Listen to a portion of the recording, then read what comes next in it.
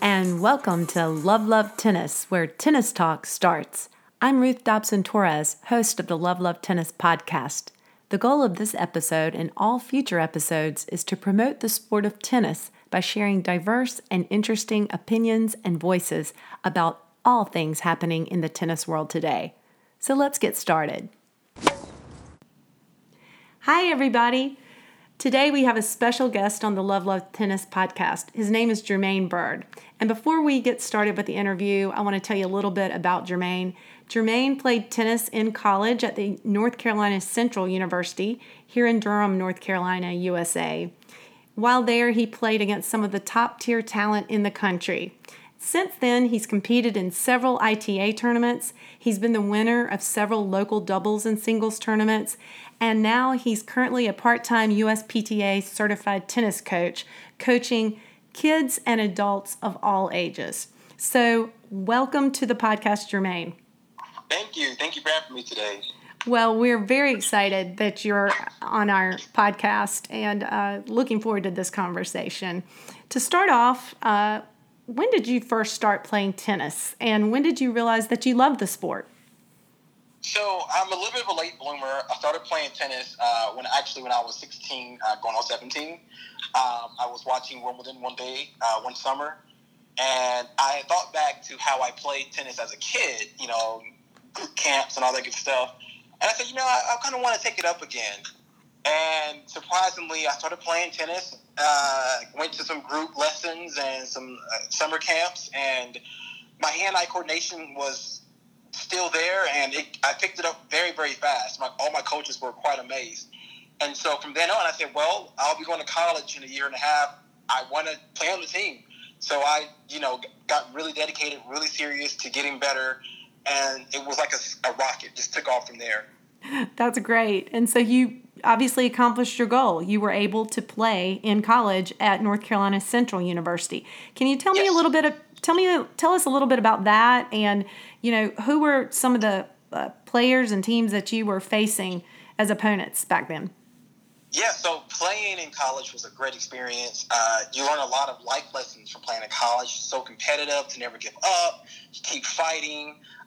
We played some of the top-tier teams in the country, such as UNC, NC State, Duke, annual powerhouses in the game of tennis. And so, it was tough. I mean, tennis it's not an easy sport by any means. And each year the talent got tougher and tougher and tougher.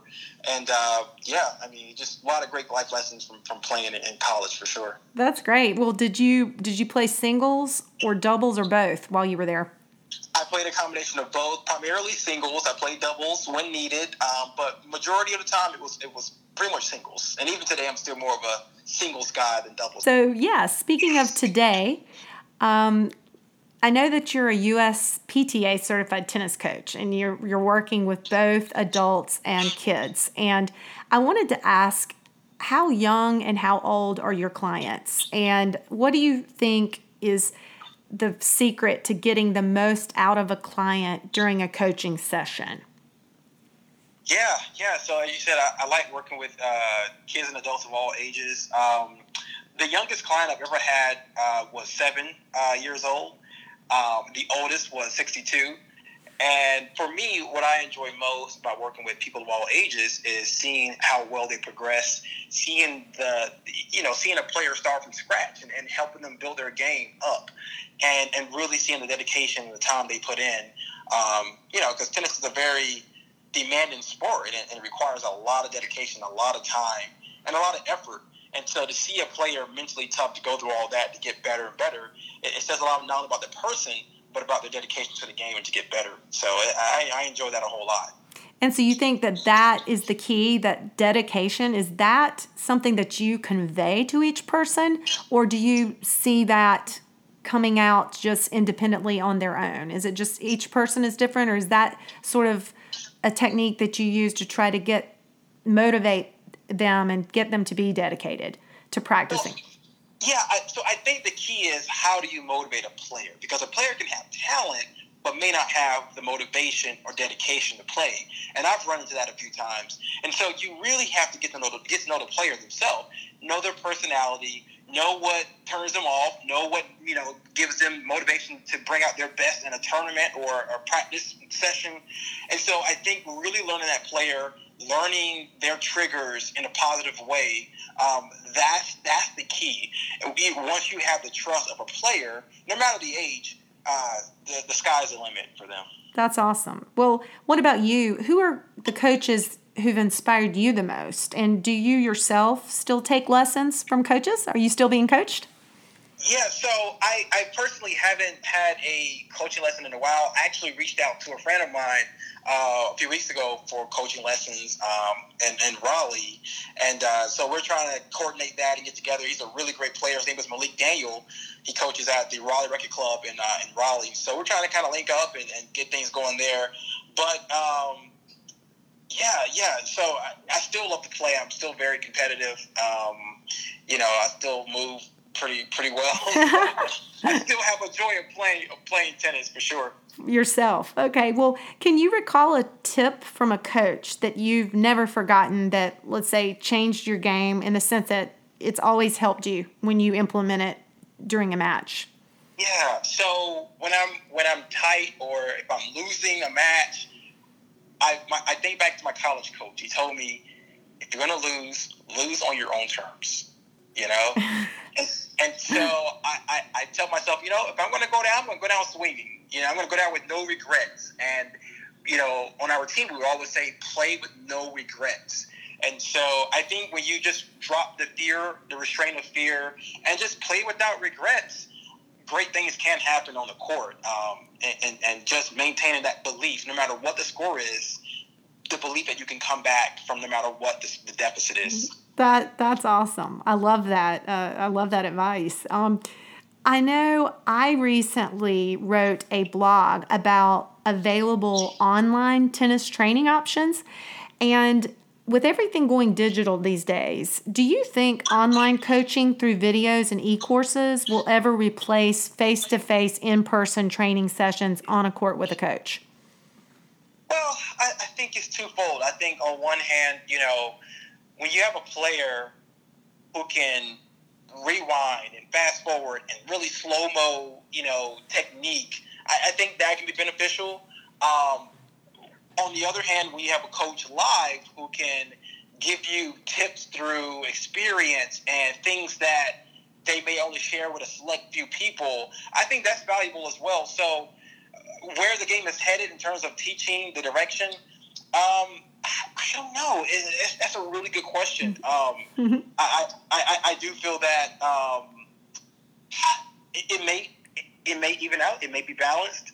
But I think technology-wise, we are seemingly going in that direction of everything being virtual for sure. Yes, it does seem like that. I think it's, personally, from my perspective, I think it may always, it'll be a balance. But definitely waiting and going more towards digital and virtual learning, I think. But we'll see. I guess we'll see. So I'm going to ask, hopefully this won't be too upsetting of a question, but I understand that your passport was ready and that you were supposed to attend Roland Garros back in May until COVID-19 put a major cramp in your plans. Right? And why Roland Garros? Was this going to be your first time attending a Grand Slam event? And if so, why Paris? So I do a lot of world traveling, like a lot. And so I've been to, so many countries, and it's just a passion of mine to explore new cultures, really learn languages, and incorporate my love for tennis in the process. And so, I've been to the U.S. Open many times. I've been to Wimbledon 2 years ago. That was amazing. I've been to Australia quite a few times, but I did not get a chance to make it over to Melbourne when I went. So I figured, I've been to Paris once, and I loved, playing on clay. So I said, what the heck, let's give it a try. Got tickets, and unfortunately, it just didn't work out this year with the COVID and everything. So. Well, I know, yeah. So you played on red clay, or what type of clay have you played on? Well, American green clay, yeah. pretty much. So yeah, I was going to ask. Me too. I haven't tried. I've seen the red clay courts whenever I was visiting Spain, but I actually did not get that opportunity. So I wanted to ask you if you had. But I guess now that you're not in Paris, have you had the chance to catch any of the Roland Garros matches online on TV? I have. Yes. And I was going to ask who you think is looking good so far. Yeah. Thanks for the question. I mean, I've gotten a chance to catch a lot of matches. I got to tell you, Simone Halep is looking amazing. You know, she's so comfortable on the clay. She moves so well. You know, she's a previous winner over Sloane Stephens years ago in this major. She's my favorite personally. You know, we'd be crazy not to pick Serena as my favorite. You know, but the thing is, I think there's a lot of pressure for sure for her to reach number 24. I don't know. She's come up short maybe five or six times now in the process. It's a lot of pressure to make history. It's a lot of pressure. So I'm going to say Simona Halep, she's riding on the wave of coming off of a title win. You know, so I like Simona Halep. Okay. Okay. What about the men? What do you think about Rafa? His chances? Yeah, Rafa is Rafa. The king of clay, 12 French Open titles, you know, numerous weeks at number one. We'd be crazy not to say Rafa, you know. But Novak is Novak. I mean, Novak is playing so well. I would love to see them in a final, you know, barring injury or any other mishaps. I think these two will be in the final for sure. Okay. Yeah, it's fun watching. And even though we can't be there in person and COVID-19 is, you know, made everything different, it's a blessing that we're able to access things online. And speaking of that, you know, I wanted to ask you about the changes that have been brought on by COVID-19, you know, this year. At Roland Garros and at the U.S. Open, it's very limited. There were no fans allowed. And now at Roland Garros, I think they're limiting to 1,000 per day. Yes. So that sort of changed. And then the fact that the tournament is in Paris, where it's always been, but it's happening now September, October timeframe, the cooler temperatures. And then I understand they've also changed the balls, the actual brand of balls from Babolat to Wilson at Roland Garros. And that just made me think about challenges and changes and how tennis players are sometimes forced and required to be adaptable to changes. So I wanted to ask you, can you share your thoughts on the importance of tennis players, you know, having that ability, the ability to be flexible and adaptable? And can you share some instances where you faced challenging conditions, either like an injury or the weather and during a match and how you responded? Yeah, so I think players definitely have to have that versatility no matter what the conditions outside is. We look at the physics of a tennis ball. You know, you put more pressure on the ball is a little more bouncy, but you factor in the weather, the conditions make it a little heavier, and the ball does not bounce as high. You know, so there's no sun, there's no humidity to make the ball just fly around the court like we would normally see in April or May when the French Open usually takes place. So definitely lower bounce. You've got to be able to hit through the court, you know. So you look at a player like Rafa, who can definitely put so much RPMs of spin on that ball. I don't think it would affect him as much. You know, sure, he may not have the balls, you know, near his shoulder or head height every time, but I think he'll still adjust, and I think he'll be just fine. You look at Novak, he can really penetrate the court, push the ball through. These players, they're so good at making adjustments. On a personal level, but we all go through the elements. I hate playing in the wind, but you have to adapt. You know, we all do. So yes. I think that's some of the conditions to contend with. Yes, I would agree. And I know sometimes in matches we've called the wind, you know, if it was a doubles match, we'd say it's a fifth player, you know, on the court. Or when you're in a singles match, the wind could feel like a third player, just another challenge that you're facing. And I think you would probably agree with me that I love that aspect of tennis, that it does present, sort of unknown, unknown challenges at times. And it's fun to test yourself and see if you can overcome the challenge, right? Yes. Yeah. Let's see. Are you aware of the Roland Garros no tie break in the final set policy? Yeah, so I like it personally. I like seeing players grind it out, really tough it out in the end. When it's 7-all in the fifth, who's going to win those next two games to take the match? I think at that point, yes, it's physical, but it's more mental. It's who has the stamina to really close out a match, to hang in there physically. Because by that point, most likely you've been playing for 5 hours. So, you're already feeling it, but it just comes down to getting that 1 foot over the finish line further than your opponent. So I'm in favor of it. Okay. I personally, so. Okay. Yes, I think I saw just yesterday a match that concluded in the fifth set. I think it was a guy from France and one from Italy.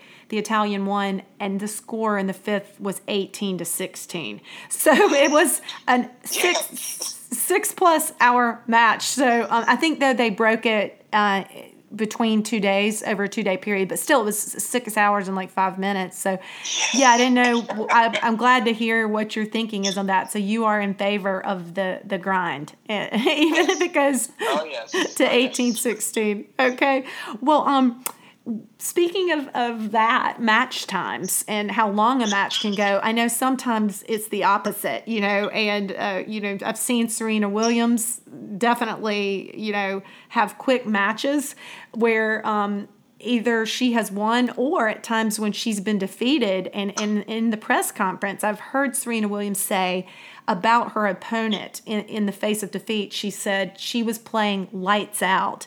And I was wondering if you've ever had an epic lights out fast win in a singles match that you recall. Yeah, I mean, look, as players, we always judge our opponents based on, okay, how they're playing the warm-up. Oh, this player, they're warming up amazing. This is going to be a really tough match. He's got great ground strokes, great serve. He's just solid at the net. And you're really mentally prepared for a grinded-out affair.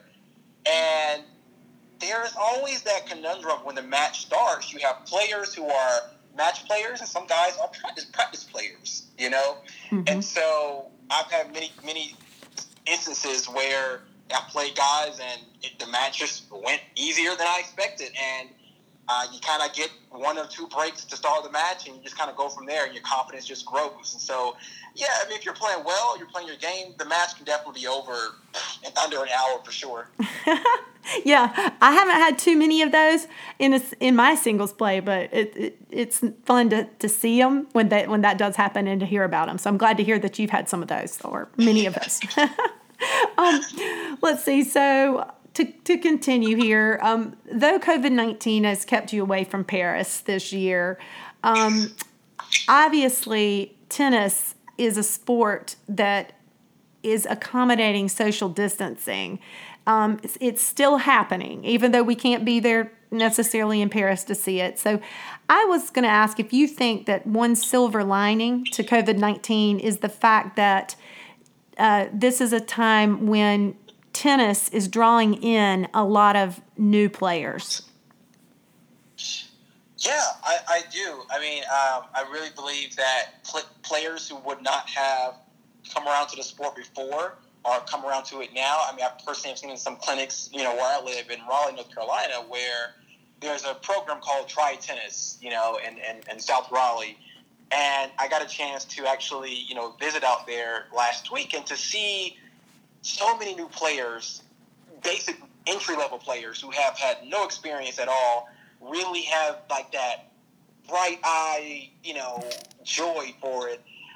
It was amazing to see the game growing like that, and people of all ages, all cultures coming out and just having a good time and really wanting to stay in shape, stay fit, and learn the game of tennis. Another silver lining result from tennis being center stage during this time of COVID-19, I think, with more people playing and watching tennis may be a raised level of global consciousness about social issues. I know that several of the younger ATP and WTA players like Naomi Osaka, Coco Gauff, and Frances Tiafoe have recently leveraged their social media platforms to raise their voices as activists for social change here in the U.S. Some argue that entertainers and professional athletes should stick to the song or stick to the game and stay silent on these types of issues. What are your thoughts? Yeah, I think, not only do I feel that we will see more, I think we have seen a lot already. We look at history, right? Historically, there's been a big parallel between sports and politics. I think back to Muhammad Ali, how, with the whole Vietnam situation, how he said historically, I have no quarrels with Vietnam, so I'm not going based on the draft. And so he was sentenced to jail because of it. And so, he took a political stance where he said, look, I'm not involved in this, and I want to be my own separate entity. We look at Jackie Robinson, for example. He was monumental to the civil rights movement. And then we look at Billie Jean King. She has been just so instrumental in starting the WTA and fighting for equal prize money along with Venus Williams. So, we've had historical references and precedent where athletes have spoken out about social change and social issues. So I congratulate Naomi Osaka and Frances Tiafoe for speaking up and speaking out and using their platform to really make people aware that, this is not a racial issue or this is not one issue that is just for one race. This is something for everyone. This is something where we all have to come together, really be on the same accord, and really speak up for what is right. And so I think that these players are really trying to do the best they can by wearing the mask and using their social media platforms. And so, it's going to take all of us hand in hand to march closer to our goal and not go backwards. So I think we'll see more of it. I think the players are doing a great job, and personally, I would encourage them to do more. So, I actually totally agree. I feel actually very gratified to be connected to the sport of tennis, where we've seen such great activism over the years by its star players. And I hope that we see everybody, continuing to be aware and working together to make the world a better place and equality for all. So, I agree. Yeah, we're on the same page. Well, listen, this has been a great few minutes of conversation with you. I want to conclude and ask you one last question. Why do you love the game of tennis, and why has tennis continued to be a positive in your life for so many years? Yeah, I love the game of tennis mostly because the lessons that you learn in playing a match really translates to real life lessons. Not giving up, fighting for everything you need in life, fighting for every point. So there's so many, comparisons and parallels that we can draw between tennis and real life. And, and for me, ultimately it comes down to playing to win. And I look at life that way. You live to win and you play to win. So that's why I continue to play tennis. Well, thank you for that insight, and I want to wish you well in your game of life and in future matches, since you're still playing, and I hope that you win. And thanks again for being our guest today. Thank you, Ruth. Thank you for having me.